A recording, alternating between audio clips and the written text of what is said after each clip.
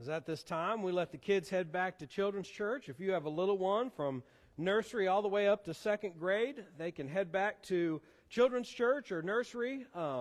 They are also always welcome to stay here and get into the Word with us this morning. As we mentioned last week, during the Christmas season, our church is celebrating and focusing on this idea that the King has come. That we are celebrating Advent, the arrival of our Lord and our Savior, our King, Jesus Christ. And we're looking at the Gospel of Matthew and focusing on the things that Jesus said in the Gospel of Matthew about why He came. So as we celebrate that Jesus has come, it is good for us to meditate and to reflect on the reasons for His arrival. Today, we are going to focus our attention on Matthew chapter 5. And we're going to be focusing on verses 17 through to verse 20. So if you would, please turn in your Bibles or your phone or whatever it is you use to Matthew chapter 5. And we are going to read from verse 17 through to verse 20. And if you are able, please stand for the reading of God's Word. And the Word of God says this: "Do not think that I came to abolish the law or the prophets. I did not come to abolish, but to fulfill. For truly I say to you, unless heaven and earth pass away, not the smallest letter or stroke shall pass from the law until all is accomplished. Whoever then annuls one of the least of these commandments and teaches others to do the same shall be called least in the kingdom of heaven. But whoever keeps and teaches them, he shall be called great in the kingdom of heaven. For I say to you that unless your righteousness surpasses that of the scribes and Pharisees, you will not enter the kingdom of heaven." Please be seated.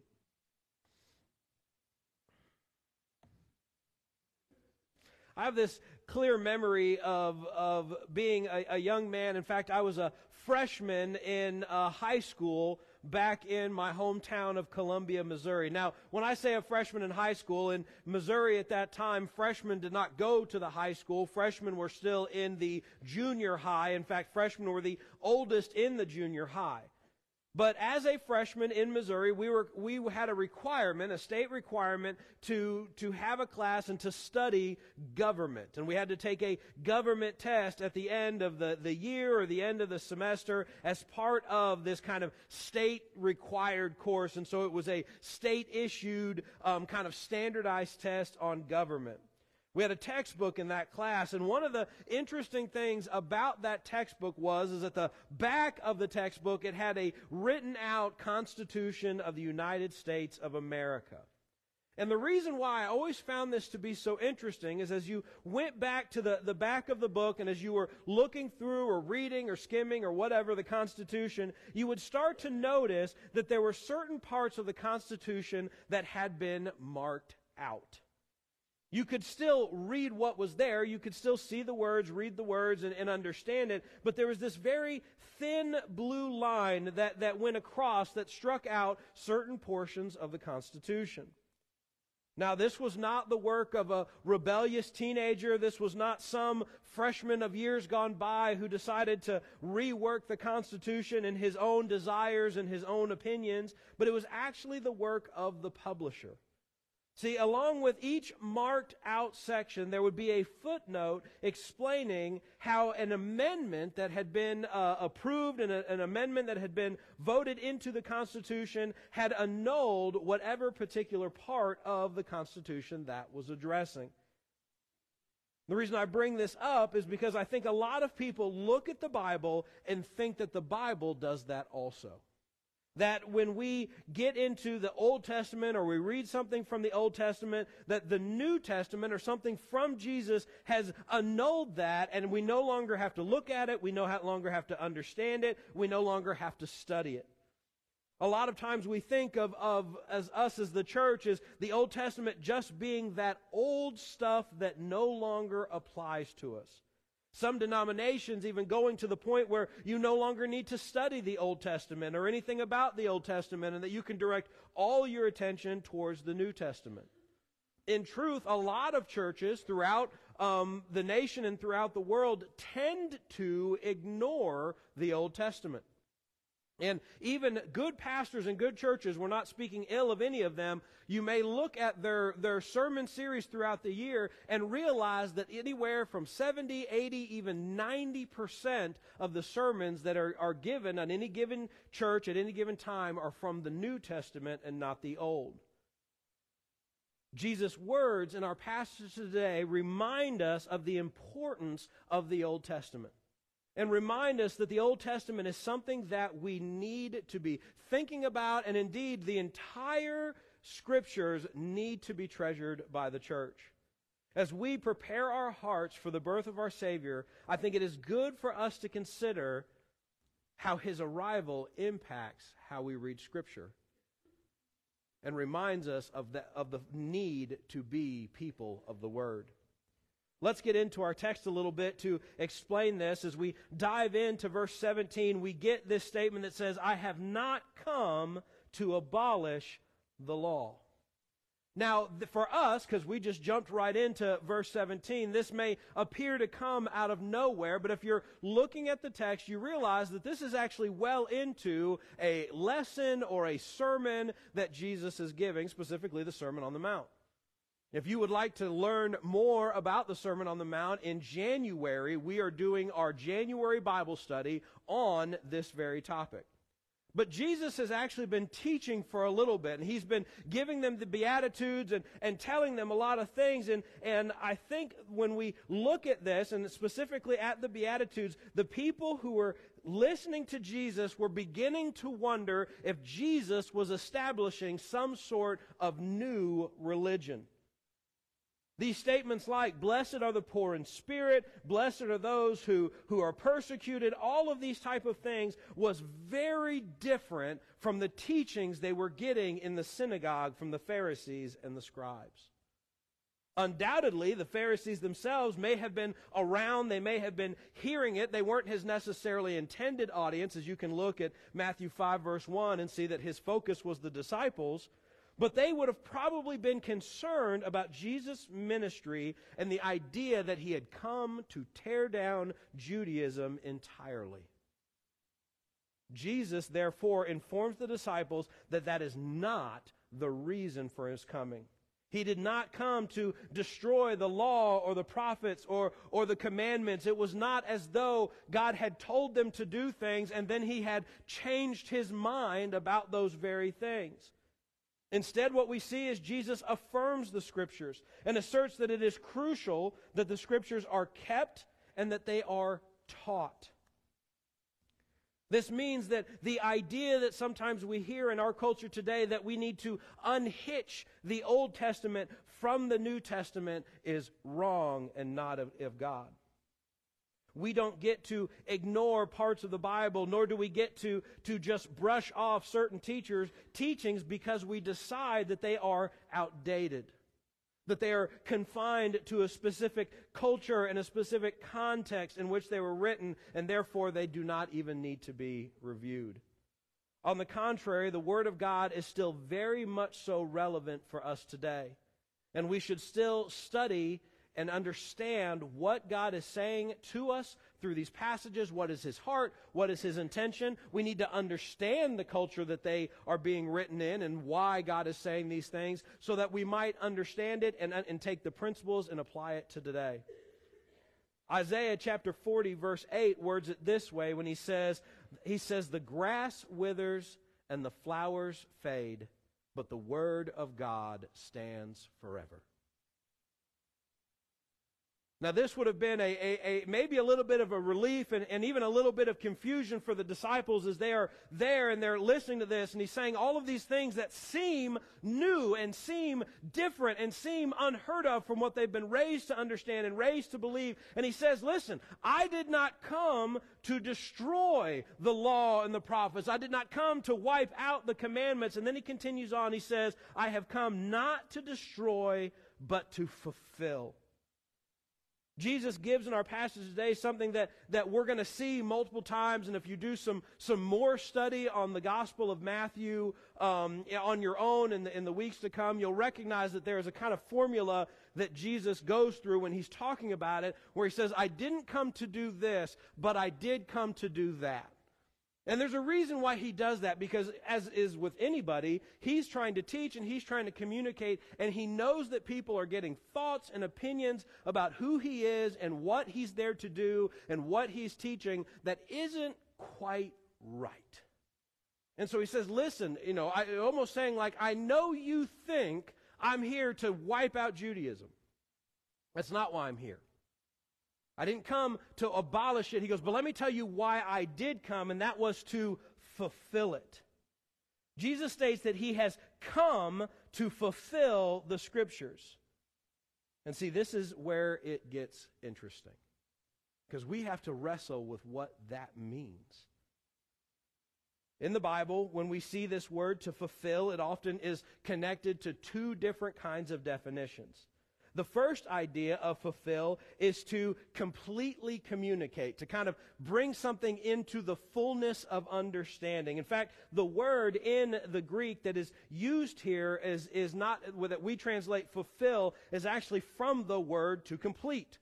So he's saying, I did not come to abolish the law, but to complete it, to completely communicate it, to make it so it can be completely understood, so that there is a fullness of understanding here.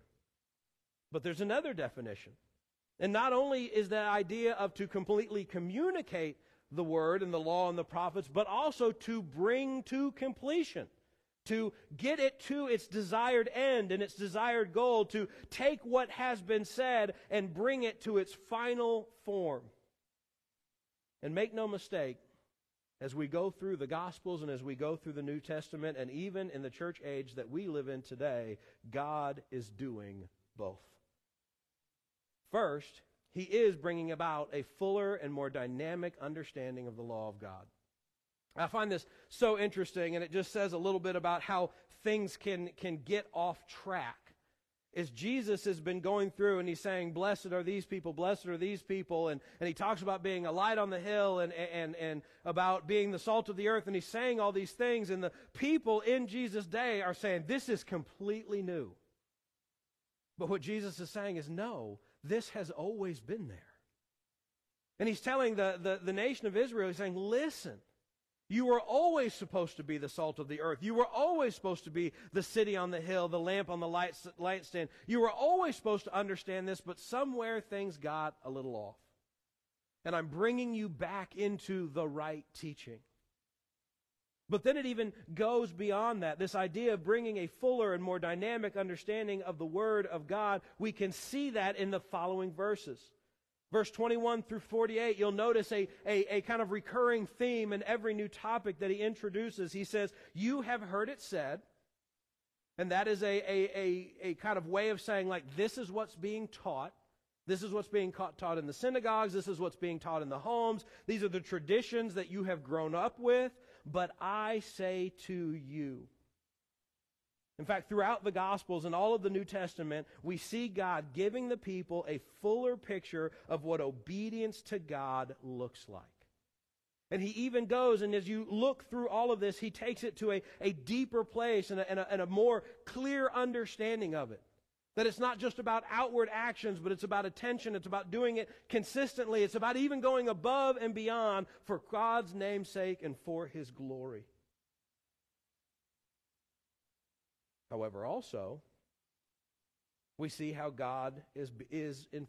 Jesus is in fact the fulfillment of Scripture. A lot of times we may look at even everything I've said up to this point, and we say, listen, we need to keep the Old Testament, we need to read the Old Testament, we need to study the Old Testament, we need to be obedient to the Old Testament, and then there's always going to be that person that says, well, what about shellfish? Why do we get to eat shellfish? What about bacon? Pastor, I know you like bacon. I can tell you like bacon. Thanks, James. I'm not alone. What about that? It says not to eat that, but we do. What about this and what about that? Obviously, there are things in the Old Testament that we don't necessarily do, nor do we teach to do. Isn't that what Jesus was talking about? That you need to still teach it and you need to still do it? Not necessarily. See, there's something I want you to understand about this. It's not that Jesus annulled the law. It's not that he said these things are no longer relevant. You don't need to understand them. You don't need to study them. You can just scratch those parts out of your Bible. But what he is saying is that he brought them about to fulfillment. That there are things that you need to understand about these passages. There are things that you need to get about God and who He is from these passages. And then you need to take it to its completion by recognizing who Christ is and what Christ has done for you.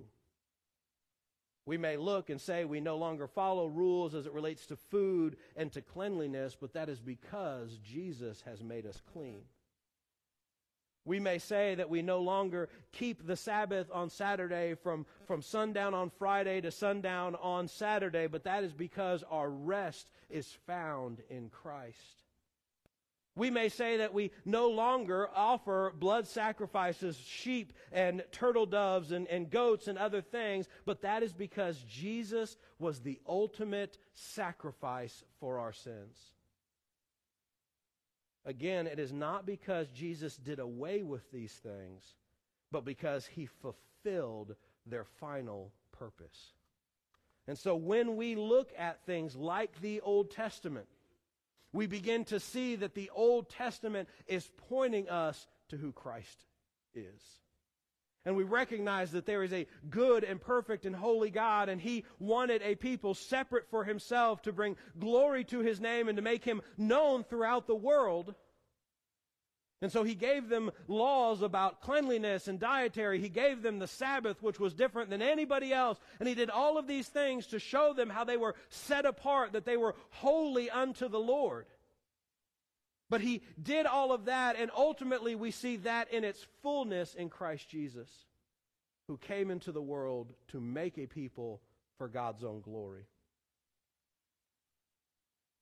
The book of Hebrews was a letter written to Jewish Christians in the first century. And in Hebrews chapter 9 we read this. It says, "For the blood of goats and bulls and the ashes of a heifer sprinkling those who have been defiled, sanctified for the cleansing of the flesh." So he says, listen, all of the blood of goats and bulls and the ashes of heifers, all of these things are there to clean and to sanctify clean people. How much more will the blood of Christ, who through the eternal Spirit offered Himself without blemish to God, cleanse your conscience from dead works to serve the living God? It wasn't that the sacrifices of old were wrong. It wasn't that we don't even need to think about them anymore or ponder them or think about what they meant, but we should recognize that when we think about the old sacrifices and the old things in the Old Testament, we see their fullness and their completion in the sacrifice of Christ Jesus. And where the old blood and ashes and whatnot of the old times cleansed the people for worship, now we are truly and permanently made clean through the shed blood of Jesus Christ. And there's no longer a need for animal sacrifice for ox and sheep and turtle doves, because we have been cleaned once and for all through Christ Jesus, if indeed your faith is in Him. And so Jesus comes, and He doesn't come to abolish the law. He doesn't come to get rid of it. I heard a statistic not that long ago that said as you go through the New Testament that the Old Testament appears an unbelievably large amount of times. And that in order to even understand the New Testament, you need to know what the Old Testament says. That it's through our knowledge and our ability to understand and read and study the Old Testament that we're even able to understand fully the New Testament. And so Christ did not come to abolish and do away with and annul and put void the Old Testament, but rather to give us a fuller understanding of who God is, and also to bring to completion all that God was doing through the nation of Israel. He says all of these things and talks about the teaching, and then he says this, which I find particularly interesting. He says, "For I say to you that unless your righteousness surpasses that of the scribes and the Pharisees, you will not enter the kingdom of heaven." When we look at this passage, we need to even go to the verses that go after it, and we begin to see what Jesus is saying. See, the following verses begin to reveal God's teachings and what His thought of some of the traditions that had been created by the Pharisees and the scribes. Jesus is challenging the people to look past the letter of the law and to recognize the spirit or the intention of the law.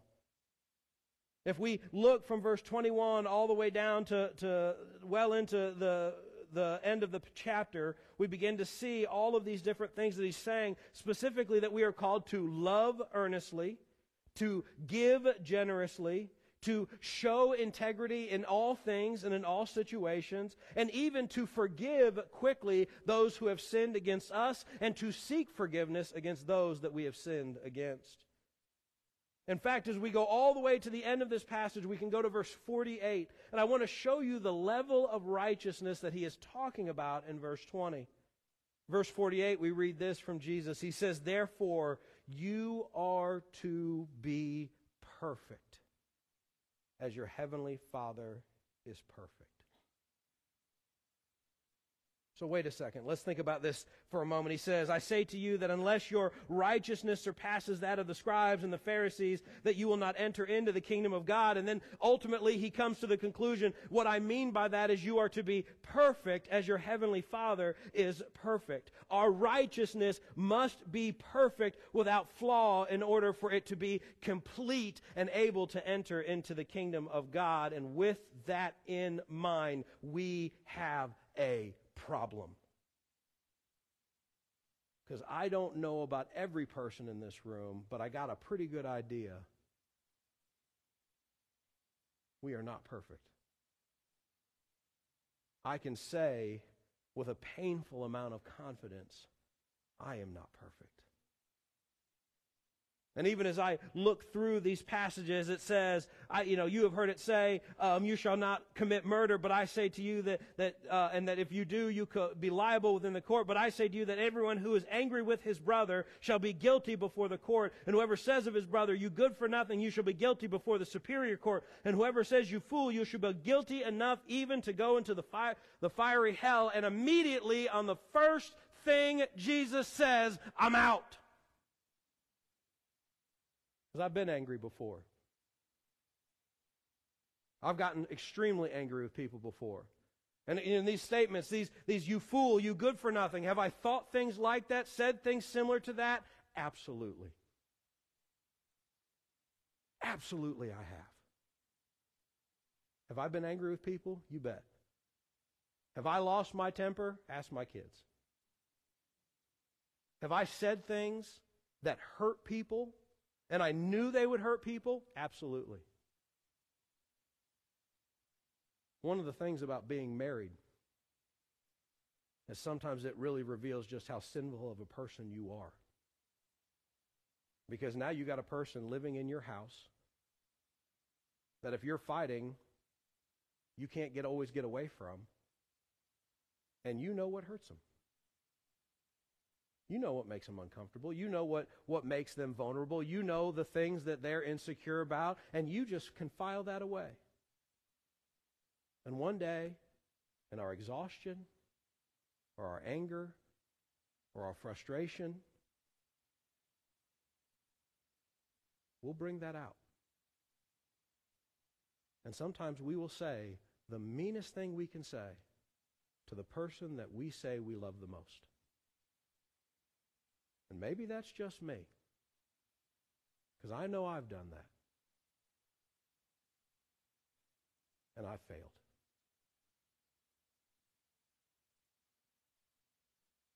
Jesus tells me that my righteousness needs to surpass that of the scribes and the Pharisees. He tells me that if I want to enter into the kingdom of God, that I must be perfect. And I'm not. And I haven't been for a long, long long time. And I believe the disciples started to pick up on the standard that Jesus was presenting to them, and the standard that really still exists. See, in Matthew 19, verse 25, after their interaction with the rich young ruler, the disciples say this. It says, when the disciples heard this, they were astonished, and they said, then who can be saved? And see, I recognize, and I hope you can too, I recognize that if I want to be saved, if I want to be right with God, but I'm the one that does the saving, that I'm the one that does the righteousness, that I'm the one that makes me in a good relationship with God, not only have I already failed, but I will continue to fail God. And I think the disciples recognize this as well. They're seeing the standard that Jesus has been communicating to them for chapters and chapters, for days and days, weeks and weeks, and finally they come in this astonishment and frustration saying, then who can do it? Who? Who can get to heaven on their own? Who can have righteousness that surpasses that of the scribes and the Pharisees? Who can be perfect like our Heavenly Father is perfect? Who can be saved? And Jesus answers in this way in verse 26. With people it is impossible, but with God all things are possible. We ask the question, Jesus tells us, listen, I did not come to abolish the law, but to fulfill it, that you need to be obedient to the law, that you need to surpass that of the scribes and the Pharisees, that you need to be perfect, and then you recognize that you're not. Who can be perfect? And the answer is right in front of them. Who can be perfect? No one but God alone. And behold, He stands before you in the flesh. There was only one way that the righteousness of anyone could surpass that of the Pharisees and scribes. There was only one way that we and that they could be perfectly righteous. And that only way was by having righteousness applied to us. It could not be our righteousness because we don't have it. We can't offer to God something that we do not have. And if we were hoping in our own righteousness, if we were hoping that we could be good enough, that we could put money in the tithe box, that we could go to church, that we could dress nice and use nice words and give gifts to kids at Christmas, and we could do all of those good things, and that would make us right with God, we would have to ultimately concede that we did not arrive. No. We needed to be saved. And in order to be saved, that means that salvation has to come from someone else. It's the recognition that we are helpless and we can't do it ourselves, but rather we need someone to come in and save us from our current situation, save us from our own sin and our own failure. We needed something else to apply that righteousness on our behalf. And that is exactly what happened when Jesus came. This is exactly what Jesus did. And this is exactly what Jesus is hoping that they will begin to understand. They needed a righteousness that was not their own. They needed a righteousness that came from someone who was righteous, who was willing to give up their righteousness so that other people might have that righteousness. That is the righteousness that we read about in 2 Corinthians 5:21. And Paul says this, He made Him who knew no sin to be sin on our behalf, so that we might become the righteousness of God in Him. See, Jesus did not come to abolish the law, but to fulfill it. And He fulfilled it by following the law perfectly. As we see from our passage in 2 Corinthians 5, it says, it was Him who knew no sin. See, Jesus had never sinned. He walked with the Father perfectly. In fact, it even says when Jesus was about to be baptized by John the Baptist, this is a couple chapters earlier in Matthew, that John the Baptist has Jesus come to him and he says, hey, you should be baptizing me. You're the sinless one. And even John the Baptist had to say, I'm the sinner. You're the sinless one. Why am I baptizing you? And Jesus' answer was, permitted at this time to fulfill all righteousness. See, Jesus knew that every act he did, everything that he was accomplishing, everything he said, every attitude, everything that he did had to be aligned with his Father in heaven. And he came to this world and he did that perfectly. Indeed, Jesus' righteousness surpassed that of the scribes and the Pharisees. Jesus' righteousness was perfect as his Father is perfect. And then Jesus laid down his perfection to die the death of a sinner. And in doing so, he took our sin upon himself. He who knew no sin became sin for us, so that he might give the righteousness that he had accomplished to those who would place their trust in him. This is what it means to be the fulfillment of the law. This is what it means when he says, I did not come to abolish it, but to bring it to its completion, is that Jesus was coming, and he was going to accomplish all that the law required, not so that he could keep it for himself, but so that he could give it away to them and to you, that you could be saved from your sins. That you could be saved from the ways that we fail God, not only in the past, but even today and even into the future, that you need only place your hope and trust in Jesus Christ as Lord and Savior. Christ did not come to abolish the law, but to fulfill it. And in fulfilling it, he made a way for you to be saved. As we celebrate the coming of our Christ, the coming of the Messiah, the coming of our Savior, we celebrate that he is the fulfillment of the law. And as the fulfillment of the law, he was the only worthy sacrifice for our sin. If you are with us today and you recognize the sin in your life, that you recognize that you have sinned against God, that you have departed from God's design and his plan and his perfect creation before the fall, and that you find yourself, if you are with us today and you are in a place of brokenness, where you recognize that you are weary, that you are out of place, that you are out of touch, and that you are far from God, we offer this to you today. See, the Bible says that if you believe in your heart that Christ was raised from the dead and you confess with your mouth Jesus is Lord, that you will be saved. And we invite you to do that today, to place your hope and trust in Jesus, to believe that Jesus really was the Christ, that he was God in the flesh, that he lived a perfect life, that he died on the cross for your sins, that he fulfilled the law, and then he rose from the grave 3 days later. We invite you to believe that. And then we invite you to surrender yourself, making Jesus Christ the Lord of your life. To allow Jesus to be in charge. And when you do that, his righteousness is applied to you. You receive the Holy Spirit, and you are saved. If that is what you would like to do today, I'm going to be standing up front. You can come and talk with me, but if you came with someone else here today and you'd like to have that conversation with them, I'm good with that. But I would challenge you today, do not leave today. Do not end this day with still questions and doubts in your mind. Talk to somebody about what it means to make Christ your Lord and Savior. Let's pray together.